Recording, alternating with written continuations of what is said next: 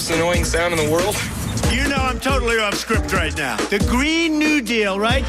Darling, is the wind blowing today? I'd like to watch television, darling. Russia, Russia, Russia, Russia. He's a bad, bad guy.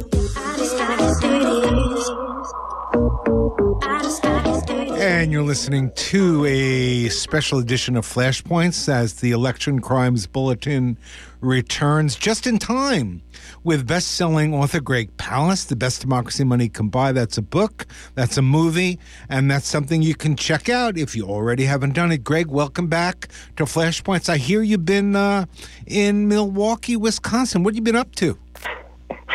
Have you heard? There's a little problem in Iowa. Anyway, go on. It's very little problem. I'm not worried about white mischief. We'll get to that, Dennis. I do want to give you a piece of breaking news that's about 12 seconds old just before I got on air. So then we'll get to it. Georgia first. I just won. This is Greg Palast. I and my co-plaintiff, Helen Butler, the great voting rights leader in Georgia. We've just, a judge has just said we've just won our lawsuit against Brian Kemp. She doesn't even want to hear about a trial. We didn't even ask for this. She just said Kemp loses. He's been lying, and we are now going to get all the information about how the election was stolen in Georgia. He's got to open his files. And this is the current governor. Win. We're talking about the current governor of Georgia, who was the former Secretary of State who fixed the election so that Stacey Abrams couldn't be the first African-American governor in history there. Thank you for the background. This is what it is. It's Brian Kemp was Secretary of State. That's the guy that's in charge of the voter rolls and the voting. He eliminated over 500,000 voters in the year before the election, in which he was running for governor against Stacey Abrams. And the Palast Investigative Fund, working with Salon, now working with The Guardian, and of course with Dennis Bernstein and Flashpoint. We did an analysis and found out that they wrongly removed at least 340,134 voters, over 1/3 voters, wow. Young people, low-income people, black folk, Asian Americans, Hispanics. That's how Brian Kemp sneaked by to become governor of Georgia. And now a federal judge, I just got the notice, has said, because I demanded that they open their files to show me how they stole this election, including using Chris Kobach. You remember our friend? They used the cross-check list created by Chris Kobach, a racist purge list to running for governor now. Color. Running for governor, yes. Yes, actually he's running for Senate. He already ran and lost for governor. But so what's happening now is that the judge said, this is not even going to go to trial. I just so you know, my lawyers did not even ask the judge to take this, what's called summary judgment action. It's called, the lawyers listening will know what this means, sua sponte. That means the judge on her own just said, I've had it with Brian Kemp. Turn over the material. We're not going to trial. You've been lying to me. I'm not going to put up with this. You're hiding the information. Give it to these people. They got you. And by the way, I'll have to pay our fees too. But so this is a big, big win, not just for Greg Palast as a journalist, not just for Helen Butler, who is the executive director of the Reverend Joseph Lowery's civil rights organization, but in addition, it's a big victory for us nationwide to open up these files, the secret files that are used to fix these elections and eliminate voters of color. So that's the Georgia news. And now you've asked me about what I was doing in Milwaukee and in Wisconsin, where there's more mischief afoot. And then we'll get to Iowa. Go, baby, go. So what's happening, what you're up to in Milwaukee? In Milwaukee, okay. There you had a governor named Scott Walker, a kind of a Coke glove puppet, who was thrown out of office. He lost re-election to a guy named Tony Evers, a Democrat, and a terrific progressive African-American Mandela Barnes lieutenant governor, who has been he listens to your program, by the way, and is very, very concerned about the massive purge of voters in Wisconsin, kind of using Brian Kemp's methods from Georgia and taking them to Wisconsin. And they were about to remove 237,000 voters from the voter rolls. Now, understand, this is the presidency is at stake here. Wisconsin was the swing state that handed Trump the presidency by just 24,000 votes. Now, Dennis, they're talking about removing 10 times Trump's margin from the voter rolls. And who are the people that they are removing? When I was in Milwaukee yesterday, I met with the supervisor, of the black female supervisor of Milwaukee County. She was on the voter purge list.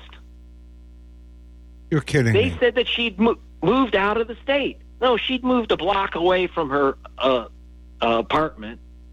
So this is the supervisor in Milwaukee, but this is the people. But she happened to have a problem. She had two problems. She was a woman, and she was African American, or is African American, and that's what they're targeting under completely false, nonsensical information provided by Chris Kobach and provided by the Pew Charitable Trust. You know, every time you turn on the petroleum broadcast system, you see this program has been paid for by the Pew Charitable Trust. The Pew Charitable Trust created another hit list to go along with Chris Kobach's hit list. Believe it or not, the Pew Charitable Trust. And they were using that list. Well, that list, like I said, took out the black woman who's county supervisor in Milwaukee, and has taken out, this list is taking out literally a couple 100,000 mostly low-income voters. In other words, Democrats. This could determine the election. Just so you know, what's his name? Kadraki from the MSNBC, their statistician, has said that as of this moment, Trump and unnamed Democratic opponent would each get about 269 electoral votes, and it will come down to the state of Wisconsin. It comes down to the state of Wisconsin. But you know what? The Kochs know that. Was Charles Koch and Billy Koch, now the two remaining Koch brothers. They know that. And so they are purging the rolls of Wisconsin, and that's why it was there. Well, everyone's, has their eye on Iowa. This is how they pull off this mischief, because you're looking at Iowa and you're not looking at Wisconsin. But we should look at Iowa, too. Hold on, and though. by the way, Hold Iowa on, Greg. Greg, hold on a second. First of all, let me let people know we're speaking with Greg Palast, the best democracy money can buy. This is a segment we call the Election Crimes Bulletin, where we work with Greg to keep an eye on your vote. Please say a little bit more about how these votes are stolen. How did they take the black supervisor of this county and purge her? Milwaukee. Yeah. Milwaukee, yes. It's not small. What they did is that the Pew Charitable Trust, and I don't trust them anymore. The Pew Charitable Trust creates a purge list, which is sent out to a couple dozen states. Now, the Pew Trust said, don't use this to purge people. It's like someone handing someone a lynching rope, but don't lynch anyone. Don't use this just to willy-nilly purge people. You're supposed to be using this to help people re-register or something like that. The truth is that it is being used to purge voters. And in particular, there is a group that was funded by a right-wing family, the Allen Bradley family of Wisconsin, the very, very right-wing, richest family in Wisconsin. And they got lawyers to sue the state, to force the state, even though it's now a Democratic administration, to demand that the state remove these 237,000 people. And a court, because the Republican legislature said you must use the Pew Foundation list to purge people. If someone's on the Pew Foundation list, you have to purge them under Wisconsin law. Now, I will say, in defense of the Pew Foundation, they said that's not how you're supposed to use our list, but that doesn't matter. They put out this hit list. And Wisconsin Republican legislature which is a creature of gerrymandering, by the way. The Wisconsin State Legislature said anyone on the Pew list, which is called ERIC, if you want to know what it's called. The Pew list is must be removed from the voter rolls. And so right now, Mandela Barnes, the Democrats and progressives on the elections board are trying to fight this in court. But in the meantime, you have a mass purge going on of voters, overwhelmingly voters of color, overwhelmingly low-income voters. And, that's just one of the tricks that they're pulling off in Wisconsin, including, by the way, Dennis, and this is not minor. For those who understand souls to the polls, black people tend to vote. In fact, in many states, in the majority, on the Sunday before the normal election day, because they can't get off work, they don't have transportation, they go to church. And after church, they go to the polling stations in church buses. That's why it's called Souls to the Polls. This is vital in states like Wisconsin, Ohio, Indiana. And what happened was they said no Sunday voting.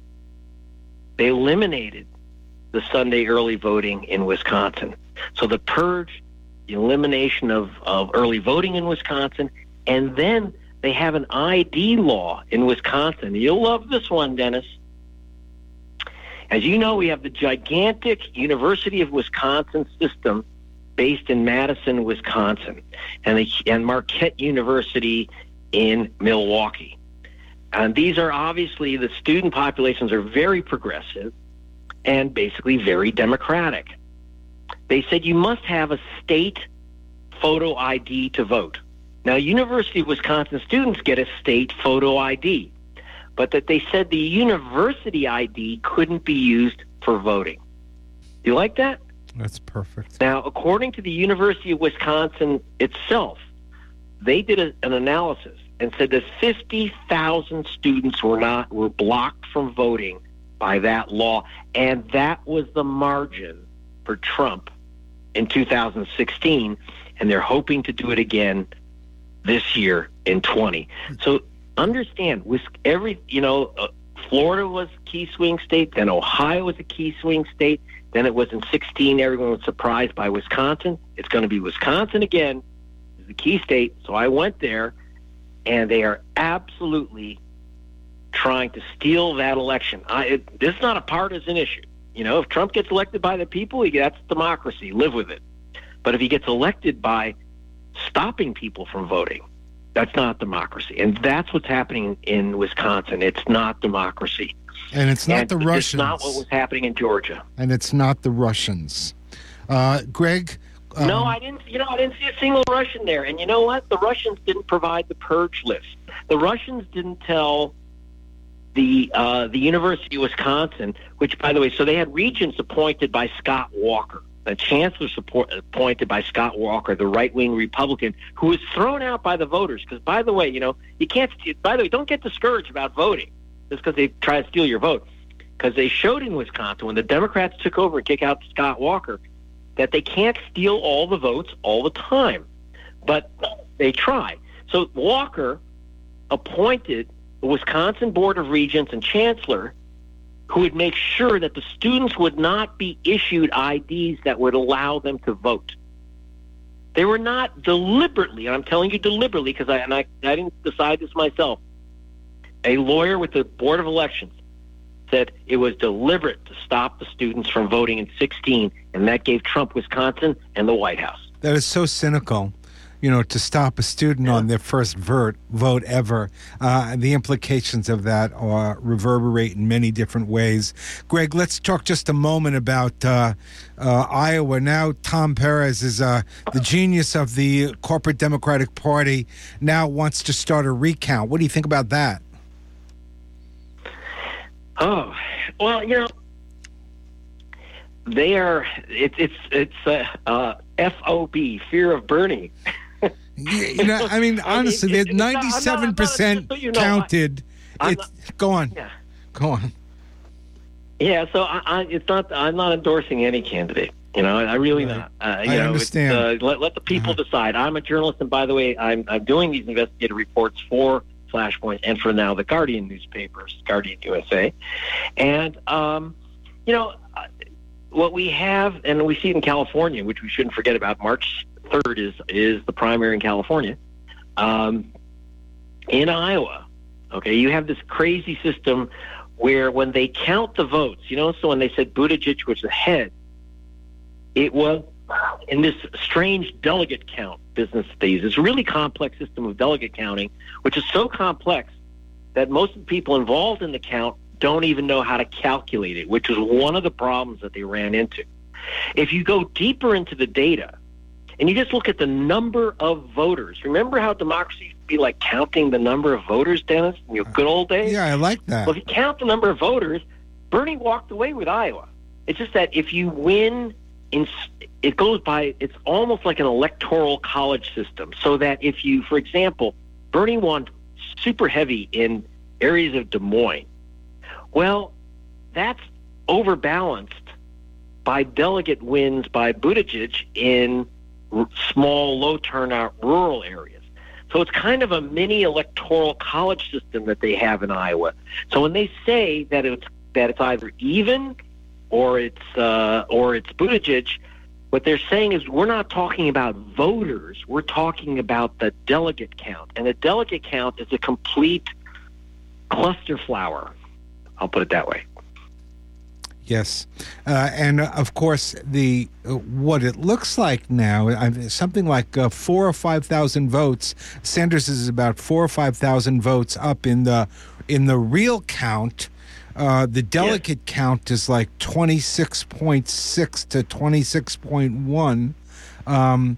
But I just can't understand. We're out of time, Greg, but can you give me the one-liner on why Tom Perez would think at this moment in time it would be good to start counting this one over again?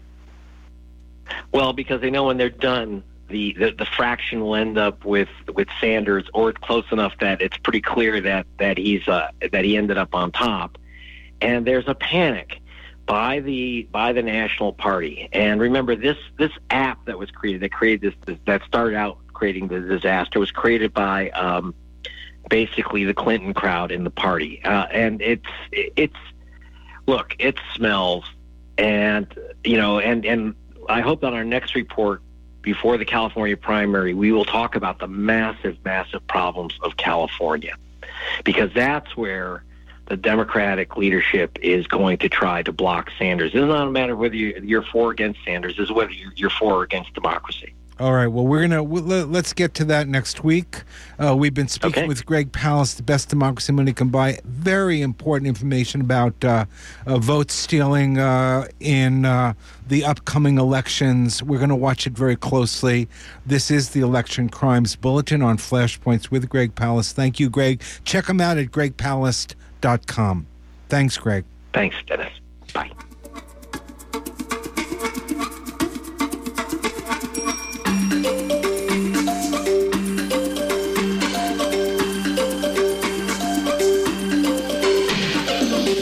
And that wraps it up for another edition of Flashpoints. Our executive producer is Dennis Bernstein. Our roving producer and producer of Flashpoints in Espanol is Miguel Gavilan Molina. Our technical director is Mike Biggs. For more information about the show, to listen to or download archived episodes, log on to flashpoints.net or visit our SoundCloud page at soundcloud.com/flashpoints. For questions or comments about Flashpoints, you can contact Dennis at dennisjbernstein@gmail.com. Thank you for listening.